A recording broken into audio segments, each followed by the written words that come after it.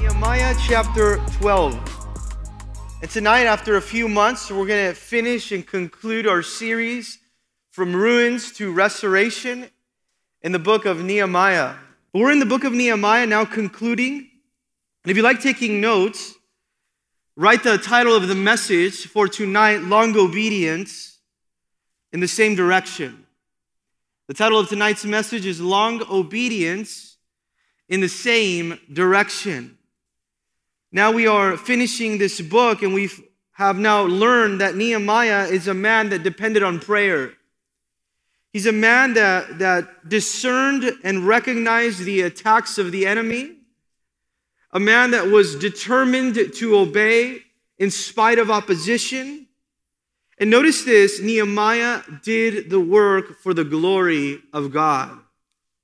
What a blessing it is to know that when a work is done not for man's glory, but for the glory of God. And tonight we get to come to the 12th chapter of the book of Nehemiah, and also to a place of self-examination. I want you to know that as we come to communion tonight, we're coming to the place of self-examination. And the people here in Nehemiah, they're moving back into Jerusalem. They've set boundaries on Christian principles and biblical principles now, as the Holy Spirit is leading them, as the Word of God is leading them. And notice this, the Holy Spirit's work in our lives is to set boundaries so that we live a life that pleases God. And now they're making things right so they can move back into Jerusalem. They're making commitments to live after biblical convictions and to not neglect the house of God. So we've reached this point now, and we know that they came for three different reasons here in chapter 12 and in chapter 13 to gather together. They came, number one, to dedicate. They came to celebrate, but they also came to consecrate. They came to dedicate, they came to celebrate, and they also came to consecrate themselves. The walls were completed. Now, how do we move forward? The physical is completed, but what about the spiritual? The outward is raised up, but what about the inward? And we see here in the 12th chapter of the book of Nehemiah that it lists from verses 1 all the way to verse 26 the names of the priests and the Levites that were also moving back into Jerusalem to serve in the temple. And the priests would teach the word and serve in the house of God, and the Levites were as the worship leaders. So we see here all their names from verses 1 to verses 26 now in the 12th chapter. Why is it that we see the names listed here? Because we know that God, through His Holy Spirit, wants to tell us and teach us that names are important. Names are important, and that God is not only concerned about crowds, but He also is concerned, notice this, about individuals. And here the Levites and the priests led with two things, with songs of thanksgiving. Would you write that down in your Bible? They were leading with songs of thanksgiving. And it said that not only they led with songs of thanksgiving, but they were joyful. They were serving right there where God had placed them. And notice this, they were satisfied in the will of God. Are you satisfied tonight in the will of God that you can now lead a life with songs of joy and songs of thanksgiving? We're going to look at key verses tonight in the 12th chapter as we move forward to conclude this book. And we're going to look at or draw our attention to verse 27. After mentioning the names here, Nehemiah now says this in Nehemiah 12, verse 27. Now at the dedication of the wall of Jerusalem, they sought out the Levites in all their places to bring them to Jerusalem to celebrate the dedication. Circle the word dedication. With gladness, both with thanksgivings and with singings and with cymbals and with string instruments and with harps. Let's pray. Lord, we thank you for this book that has taught us what it means to rebuild the right way. It's not only about if we are rebuilding, but it's about how we're rebuilding. And I pray, Lord, that we would rebuild from the inside out as well. Rebuild where it matters the most, in the spiritual, in the inner. But Lord, as the people came to dedicate, to celebrate, and to consecrate, we the people of Calvary Downey tonight come to dedicate, to celebrate, and to consecrate. Speak to us now. We pray this all in Jesus' name. Together we said, Amen. Now it said at the dedication of the wall, there was joy at the wall, and they were dedicating the wall. Now notice there, the dedication is important because they were dedicating the wall. Notice this, for God's special use. They were dedicating the wall for the glory of God. In fact, what they do here as they dedicate the wall and they're bringing the Levites and the priests is that they're putting the wall under God's protection. Because unless God protected their walls were built in vain. Now I want you to notice that the dedication is important in our lives. It doesn't matter how strong you are, how many people you have, the resources that you occupy, unless the Lord builds it, you're building in vain. In Psalms 127 verse 1, the psalmist says this, unless the Lord builds the house, they labor in vain who build it. Unless the Lord guards the city, the watchman stays awake in vain. Nehemiah understood that from beginning to end, this had to be a work of God. And he dedicates it over to the Lord. He doesn't hold on to it. Notice this. It's not Nehemiah's wall, it's God's wall. It's not a person's church, it's God's church. It's not your own ministry, it's God's ministry now. And we're seeing here a proper dedication that is led or ushered in through worship. You know what worship really is? Worship is taking us into the very presence of God now. So they're seeking the temple servants, and they call the Levites to help with the worship and the procession now of these Thanksgiving choirs that we're going to see in chapter 12. But it says here in verse 27 that they called them, or they sought out the Levites, the worship leaders, and they put them in all their places, and to bring them to Jerusalem, or to lead the way into Jerusalem, to celebrate the dedication, notice with what? With gladness, which is joy, both with thanksgivings and singing, and with cymbals and string instruments and harps. With gladness. Now we notice this, that they didn't have much at this time in Jerusalem. But what they did have is joy. They didn't have much, but they learned what it means to lead with joy. And I want you to know this, when it says gladness, it's speaking about a joy. Joy that is a choice. Joy is not just simply an emotion, joy is a choice. And we'll always forfeit, notice, the blessing of joy when we choose to put our eyes on circumstances and not on Jesus. And this is exactly why we have to keep our eyes on the Lord, not on circumstances, so where He calls us to serve, we can serve with joy. Are you serving with joy today? We need joy as we serve the Lord. Why? Because nobody wants to follow a leader who's always mad, who's tired, or who's upset. And these leaders, these Levites, are leading with joy, and they're dedicating the wall to the Lord. Now notice this, what is the value of a dedicated wall without dedicated people? What is the value of a strong city or strong walls with weak people? What is the value of dedicating the wall if the people inside the city are not dedicated? And we're going to see here that Nehemiah is asking for a dedication of the people as well. I'm going to ask you tonight, are you dedicated when it comes to holiness? Are you dedicated when it comes to purity, when it comes to obedience? How does your dedication look in that area? Because as he calls the Levites and the priests, notice how he tells them to serve in verse 30 now as we look at key verses. He says, then the priests and the Levites purify themselves. A word that we have to understand and look to and study, purify themselves and purify the people, the gates and the wall. What are they doing as they're getting ready now to lead them into worship, into songs, to lead the way to Jerusalem?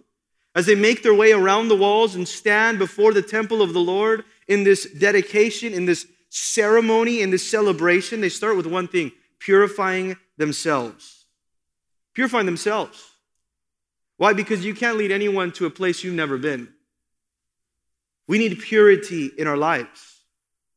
They're purifying themselves, they're purifying the people, they're purifying the place. Why? Because in order to have purity in the house of God, you need purity in the leadership. Purity in the leaders. And oftentimes we look to the church and we look at generally at how the state of the church is when we should look to the leadership. Because here when Nehemiah says worship leaders, worship ministry priests, understand there should be no sin in the camp. There should be holiness now.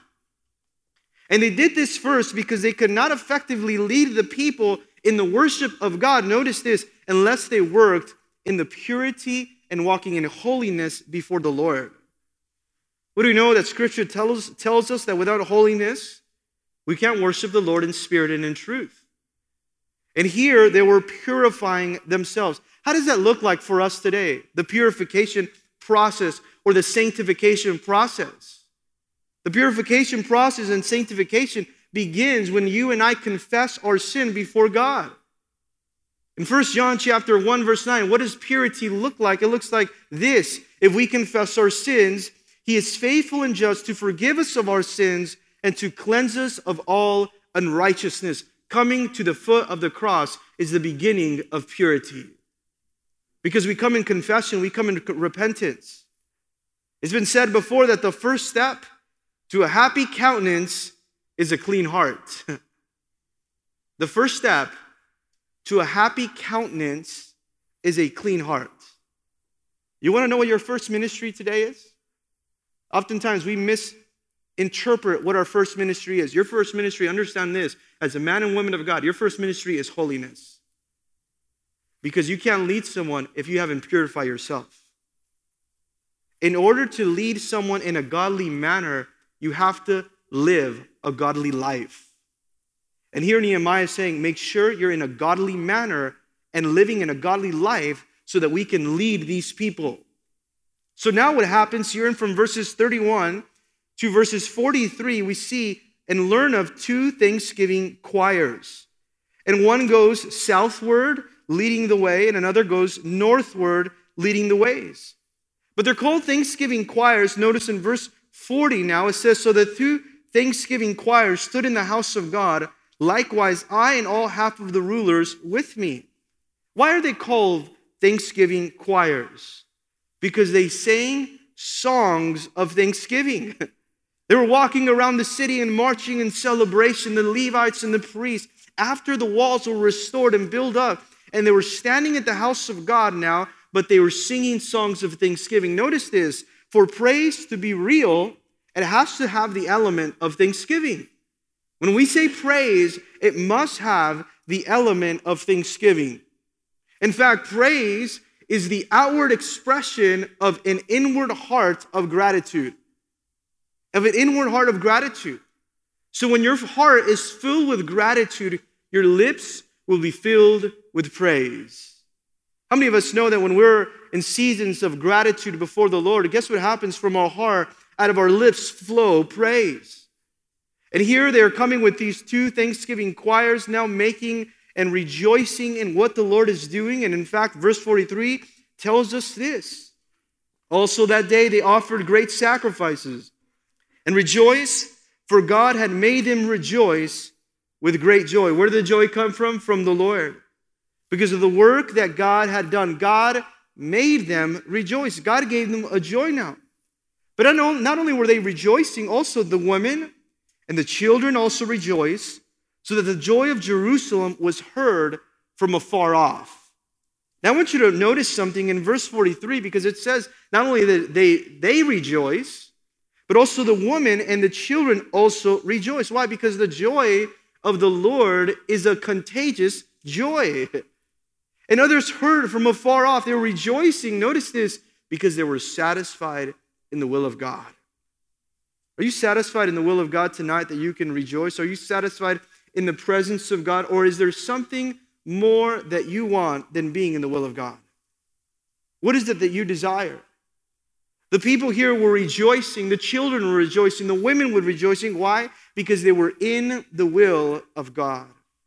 Do you remember the psalmist, as he said, David, in Psalm 16, verse 11, it says, you show me the path of life, and your presence is fullness of joy. At your right hand are pleasures forevermore. What was David saying? Oh Lord, you show me the path that I should be going. In your presence, God, is fullness of joy. At your right hand are pleasures forevermore. You see, they are filled with joy from being in the presence. But now they go from gratitude, notice this, to generosity. You know that gratitude always will lead us to generosity? And from verses 44 here to verse 47, we notice that now Nehemiah assigns those to oversee the temple responsibilities and the leadership. The oversight of the rooms now to receive the offerings, to receive the tithings in the house of God as they arrive now with sounds of celebration, with songs of thanksgiving. And now he arrives and he sets the leadership. And from verses 45 to 46, you see here now that people respond now and start to provide and to give for the needs of the temple. So what is happening here in chapter 12? That they're yielding all to God, but they're taking everything as well to God. And all of these people have one thing in common right now. They're seeking now the will of the Lord. What is it that we're seeking tonight as we come to communion? We're seeking holiness. We're seeking to remember what Christ did on the cross for us and how we can come into his presence because of the grace of God and the blood that covers us of all of our sins and forgives us. But now in Nehemiah chapter 13, we see that something happens because they have this celebration. They come now with songs of thanksgiving. And it says in verse 1 of chapter 13, and on that day they read from the book of Moses in the hearing of the people. And it was found written that no Ammonite or Moabite should ever come into the assembly of God, because they had not met the children of Israel with bread and water, but hired Balaam against them to curse them. However, God turned the curse into blessing. So it was when they had heard the law that they separated all the mixed multitude from Israel. What happened here? They arrived, they're singing, but they read the book of the law. It was worship preparing the heart for the word of God. That's why when we come to church, understand this. The worship is not a time for you to come in and maybe take your kids to the children's ministry and still make it in time for the message. The worship is a procession that takes us to the reading of the word of God. It's a very important time. The part of worship is the place where we prepare our hearts so that God can speak to us. Notice their hearts were prepared to receive. And notice what they heard. They ought to separate themselves, notice here, in obedience from the mixed multitude.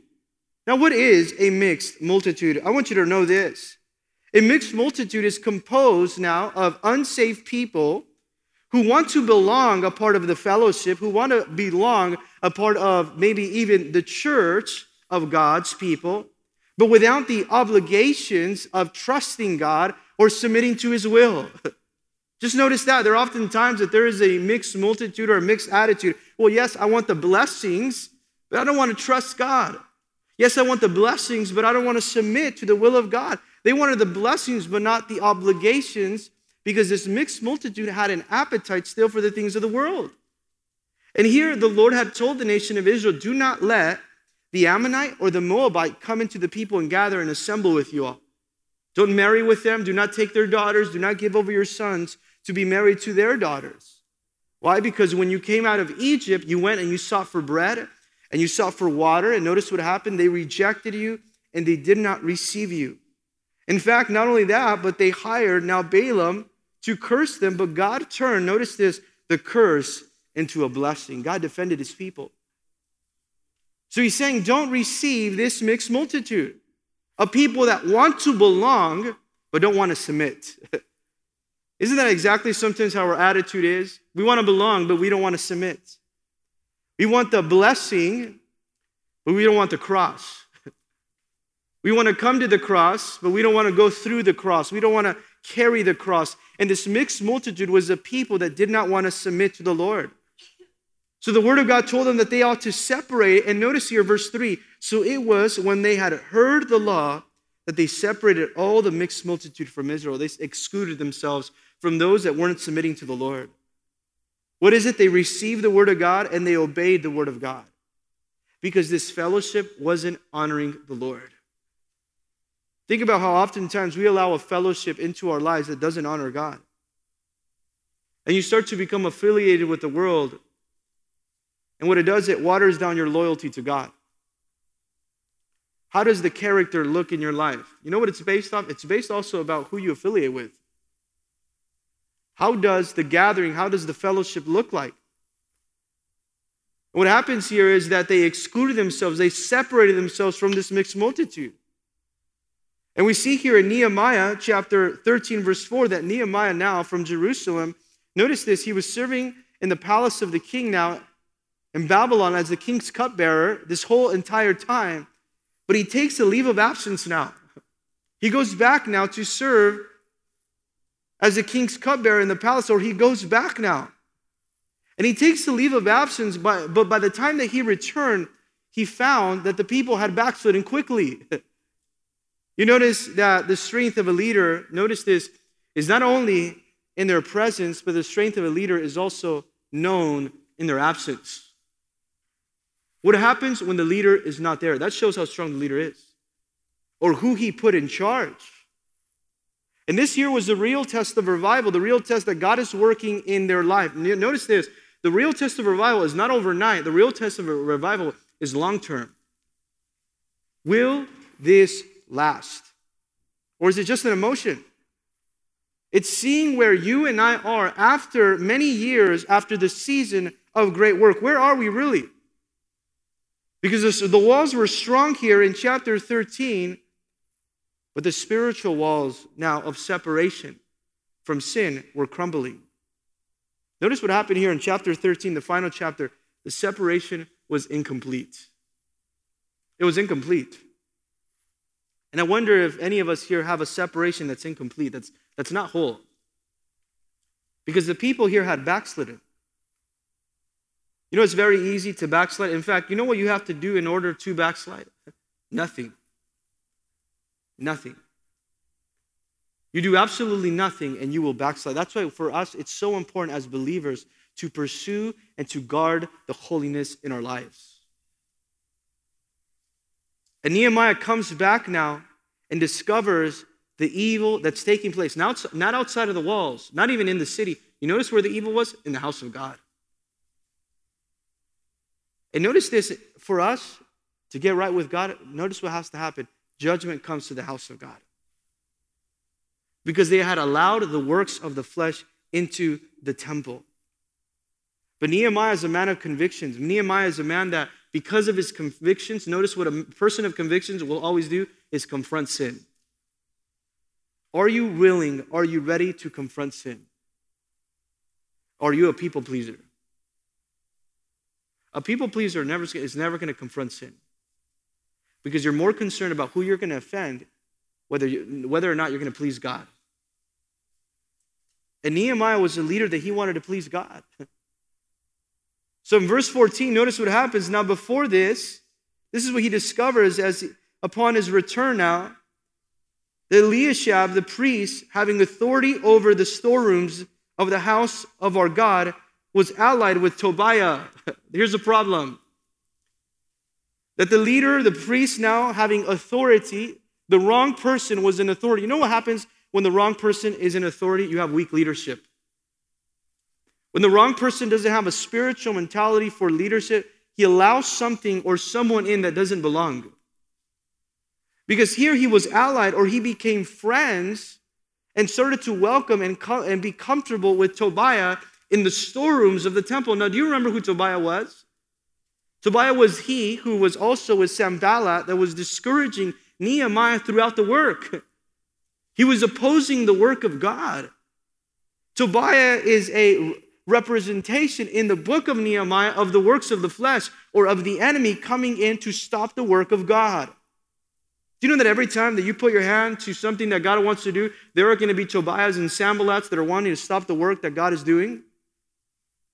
And here what this priest did, he made the great mistake. He made the dangerous mistake of knowing one thing, of allying himself with the wrong people.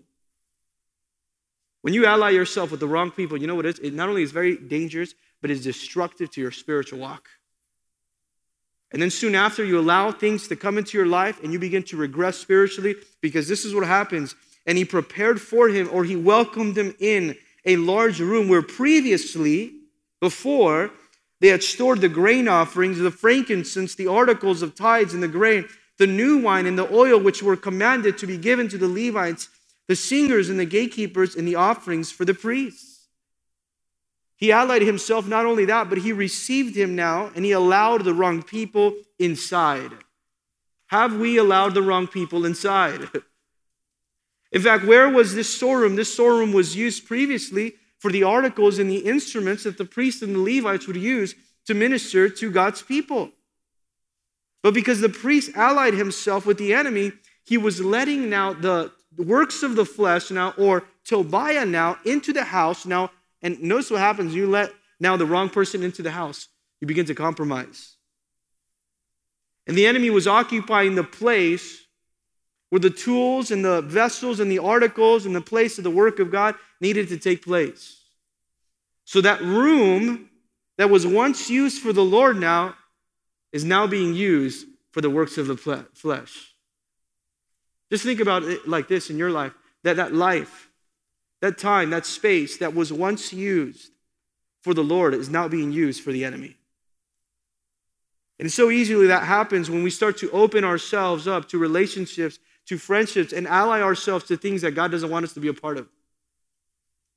Because here Tobiah came, and notice the priest, what he did, the mistake was into receiving him, into opening up the storerooms to the wrong person.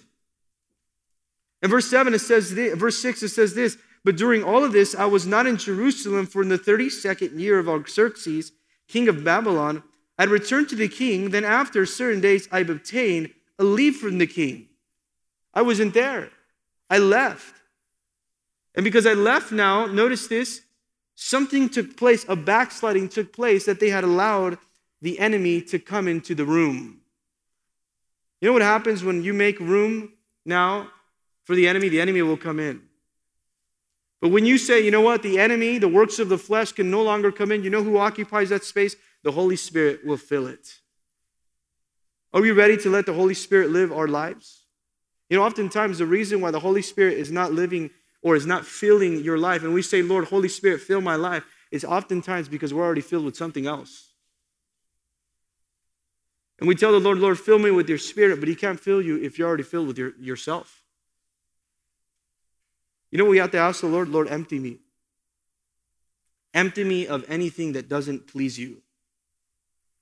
Empty me from anything that doesn't honor you. But the room in the house of God was filled with a Tobiah. Someone that was there that was hindering the work of God. Just ask yourself right now, is there anything right now in my life that is hindering the work of God? Because you know what Nehemiah does? He doesn't accept it. He doesn't allow that.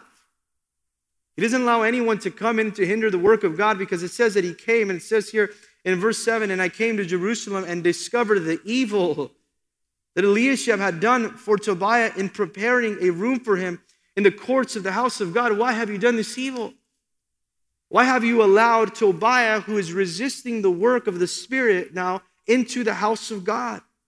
He must be removed now. And it said, and it grieved me bitterly. It upset him. Therefore, I threw out. Notice this. Notice this. It doesn't say I went and asked for permission. He came in and he cleaned up house. There are often times that we want to do ministry and it's done in the flesh, and we say, well, we don't want to offend anyone, so let's make sure that we don't offend anyone as we pursue holiness. But Nehemiah said, I'm going to do this without apology. It said that he came and he was upset. He had a righteous anger. I want you to write that down, a righteous anger. Because a lot of us like to get mad, but do you get mad about the right things? Do you become upset about the things that upset God? Do you become upset about the things that upset God? You know what Nehemiah is teaching us here in verse 8? To not tolerate sin. That sin no longer is a master over your life. To purify the room now so that you cannot no longer fellowship with that doesn't honor the Lord. Why? Because you can't fellowship with God if you're allowing the enemy into your life. You can't receive the presence of God and also welcome the works of the flesh at the same time. So in verse 9, it tells us this, that it grieved them bitterly. I threw out all the household goods of Tobiah out of the room.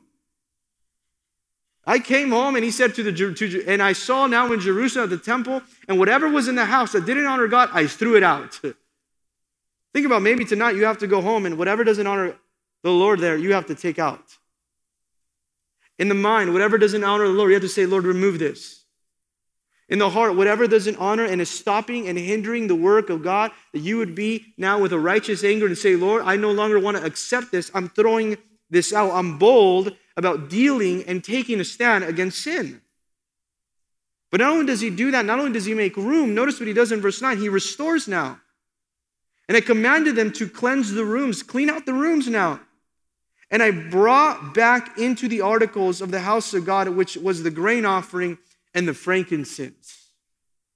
Not only did I clean the house, but I also now replaced or brought back and restored those articles that were there for their intended purposes. Now, what did he do? Ministry can now take place.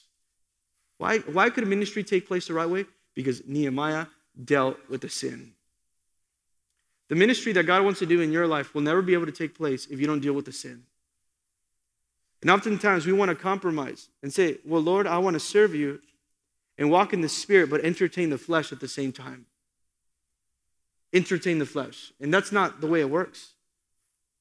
Nehemiah steps into the gap. He rises to the occasion, and what God had commanded, he obeyed. You know what he was? He was sold out on obedience. Oftentimes what happens, even in our lives, even in our world of culture, is that we want to be neutral when it comes to obedience. You can't be neutral when it comes to obedience. You're either obeying God today or you're disobeying God. And once you know what he wants you to do, it's all about one word. It's about obedience after that. Because if you don't obey, you're resisting what the Spirit wants to do. And we have to humble ourselves and say, Lord, we don't want to stand in the way. God's word was there to show them what they ought to do. I love what was said, what Pastor Jeff said on Sunday morning. God's word is not to manipulate, but God's word is to communicate. If God's word is to communicate, then you know what we should do as his people? Listen. Listen and obey what God is saying. Nehemiah didn't need permission. He didn't need the approval of people. You know what we seek oftentimes, why we get in trouble? Because we desire approval instead of obedience. What is it that you want right now? Do you want approval or do you want obedience? Do you want to be right with God? Are you upset about the things that upset the Lord? Notice this, it says a lot about your character and what makes you upset, what really bothers you. And oftentimes, these things, these compromises don't bother us. We allow them to come into our lives. But he comes here, he cleans out the house because leadership, notice this, it's not a popularity contest. This is part of the leadership package. To know what it's like to deal with sin. In verse 10 it says this, and I also realize, this is what he does, Nehemiah, that the portions of the Levites had not been given to them, that they promised that they would give to the Levites for their daily needs, but they didn't do it. These were promises that were never performed. These were broken promises. It says here now, for the Levites had not been given to them, for each of the Levites and the singers who did the work had gone back into the field. The Levites could not be supported, or they were not being supported by the people. So the Levites had to stop doing the ministry and go work now in the fields, and no longer was the work in the house of God and the worship services taking place. Nehemiah comes in, realizes this. It says, so verse 11, so I contended with the rulers and said, why is the house of God forsaken? Why is it that you're neglecting the house of God? He said he gathered them. He said, and I gathered them together and I set them in their place. Some of us need to be set in our place. You know what our place is? Is in the house of God. What is Nehemiah doing here as a man that's standing for convictions? You know what he's doing? He's setting order in the house of God. Order. You know what happens? Why sometimes we don't have order? Because we also don't have holiness. You cannot have order in the house of God without obedience. And this is exactly what he's doing. He's setting order in the house of God. Now notice what happens here in verse 11, because it shows that their lack of giving was also their lack of spiritual life. They were forsaking the house of God. They were declining spiritually now in the first place usually that it shows a spiritual decline. You want to know the first place it shows that you have a spiritual decline? When you stop giving. When you stop giving because you're holding back from what belongs to God. When you stop giving. And it says here now that as he came and these changes that were taking place, that he was coming and he was bringing the conviction that came from the word of God. It said, verse 12, then all of Judah, after he contended with them, he confronted them, it said. Then all of Judah brought the tithe of the grain and the new wine and oil to the storehouses. So another group was awakened to the need of generosity now. Now he appointed the treasurers over the storehouses. He reappointed people. Shelemiah, the priest, Zadok, the scribe, and the Levite, Pedaiah. Next to them was Hannah, the son of Zuccor, the son of Methaniah. For they were considered, notice why they appointed them, and underline this in your Bible, for they were considered faithful, and their task was to distribute to their brethren. Why were they appointed? Notice here, because they were faithful. Oftentimes we want to be appointed to something, but how does your faithfulness look? Nehemiah came back and says, I want to appoint faithful leaders. And this was their reputation, faithfulness. He appointed them because they were faithful to distribute now to the needs. They were trustworthy for a greater capacity now. What was their reputation? Faithfulness. Why does your reputation matter? Notice this. Why does your testimony matter? Because your testimony is how you reflect and how you represent Christ in public. He's saying these are faithful people. So I can appoint them now over this business. In 1 Corinthians chapter 4, verse 2, Paul tells the church, moreover, it is required. It's not suggested. It's not an opinion, but it is required that stewards or servants be found, notice this, faithful. Not even gifted, but faithful first. So Nehemiah appoints these faithful men, and then he prays this prayer, verse 14, remember me. Now he's going to pray this prayer 3 times.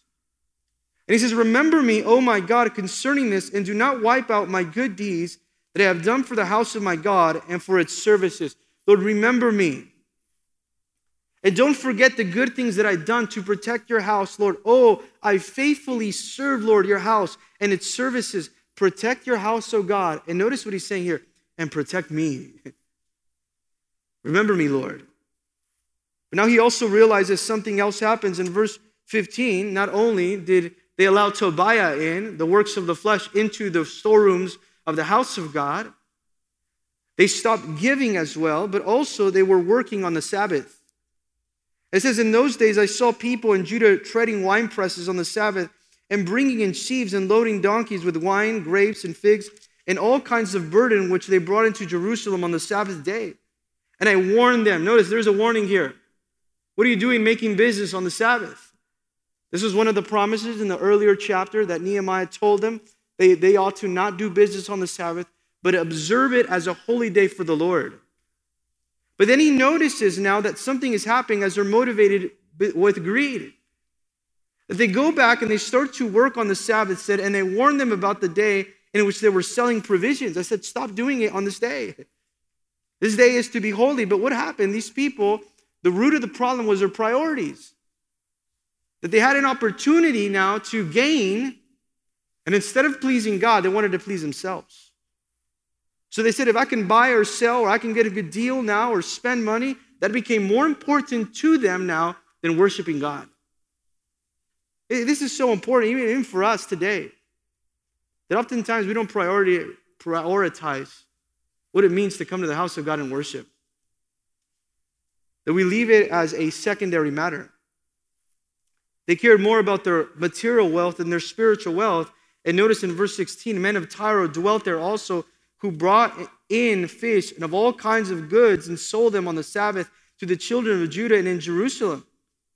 Then I contended with the nobles of Judah. Notice what Nehemiah does. He confronted them again and said to them, what evil is this thing that you do by which you profane the Sabbath day? What is it that you're doing right here? That on a day of holiness, you're allowing sin, you're allowing now business to take place as if this day is not reserved for worship. So he contends with them as well. It said, verse 18, did not your fathers do thus, and did not our God bring all this disaster on us and on the city, yet you bring added wrath on Israel by profaning the Sabbath? Why is it that you're not learning from the past? It's so sad when the church has to go through the discipline and the judgment of the Lord, and then we repeat the matter again. Because we're desiring to follow the work of the flesh. And notice, why haven't you learned? So it was, verse 19, at the gates of Jerusalem, as it began to be dark before the Sabbath. Notice what Nehemiah does, is he takes action, that I commanded the gates to be shut. He said, don't open the gates now on the Sabbath. Don't let anyone come in. If they're going to want to do business, those from the outside, do not let them in. Because they're going to come in and to distract the people. So don't allow distractions to come in and to take them away from the house of God. And I charge that they must not be open until after the Sabbath. Then I posted some of my servants at the gate so that no burdens would be brought in on the Sabbath day. He told them, close the gates. He put guards to protect the city now. He commanded them now to be forced now to compliance and holiness now.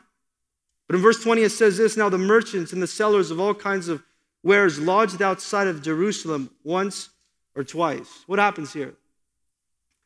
He closes the gates, but people are outside waiting in the gates. They're waiting to come in.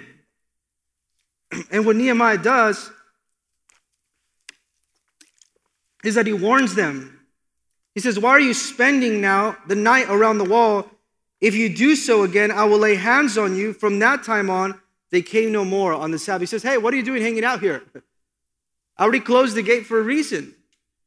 Stop trying to come in. He cleansed the temple, but notice he also needed to cleanse the people because the people were compromising. And this is that I commanded now the Levites that they should cleanse themselves and that they should go and guard the gates to sanctify the Sabbath day. Remember me, the second time he prays this. Oh my God, concerning this also, and spare me according to your greatness of your mercy. Lord, remember me for doing this, for standing for truth. Remember me for standing for righteousness.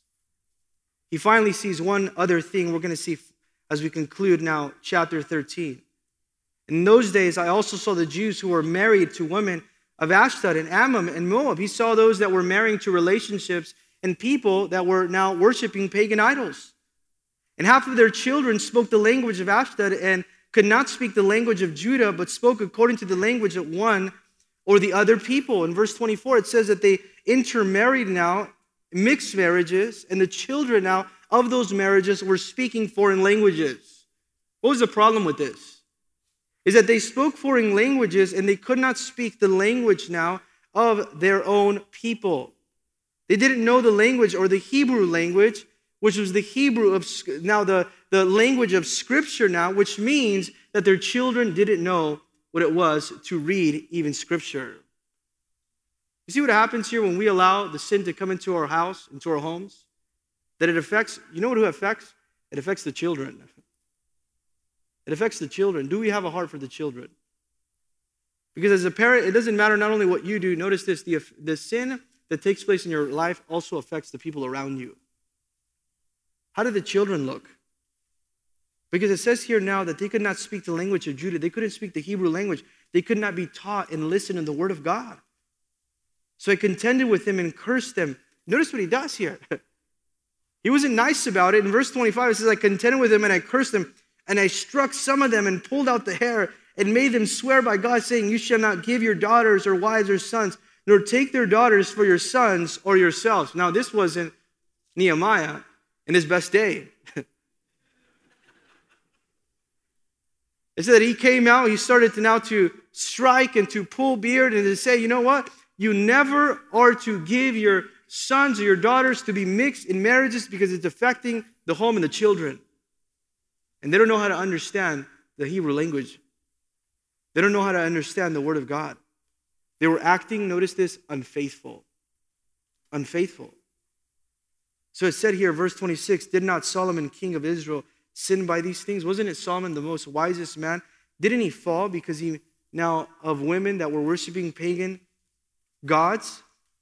Yet among many nations there was no king like him, who was beloved of his God, and God made him king over all Israel. Nevertheless, pagan women caused even him to sin. Know that.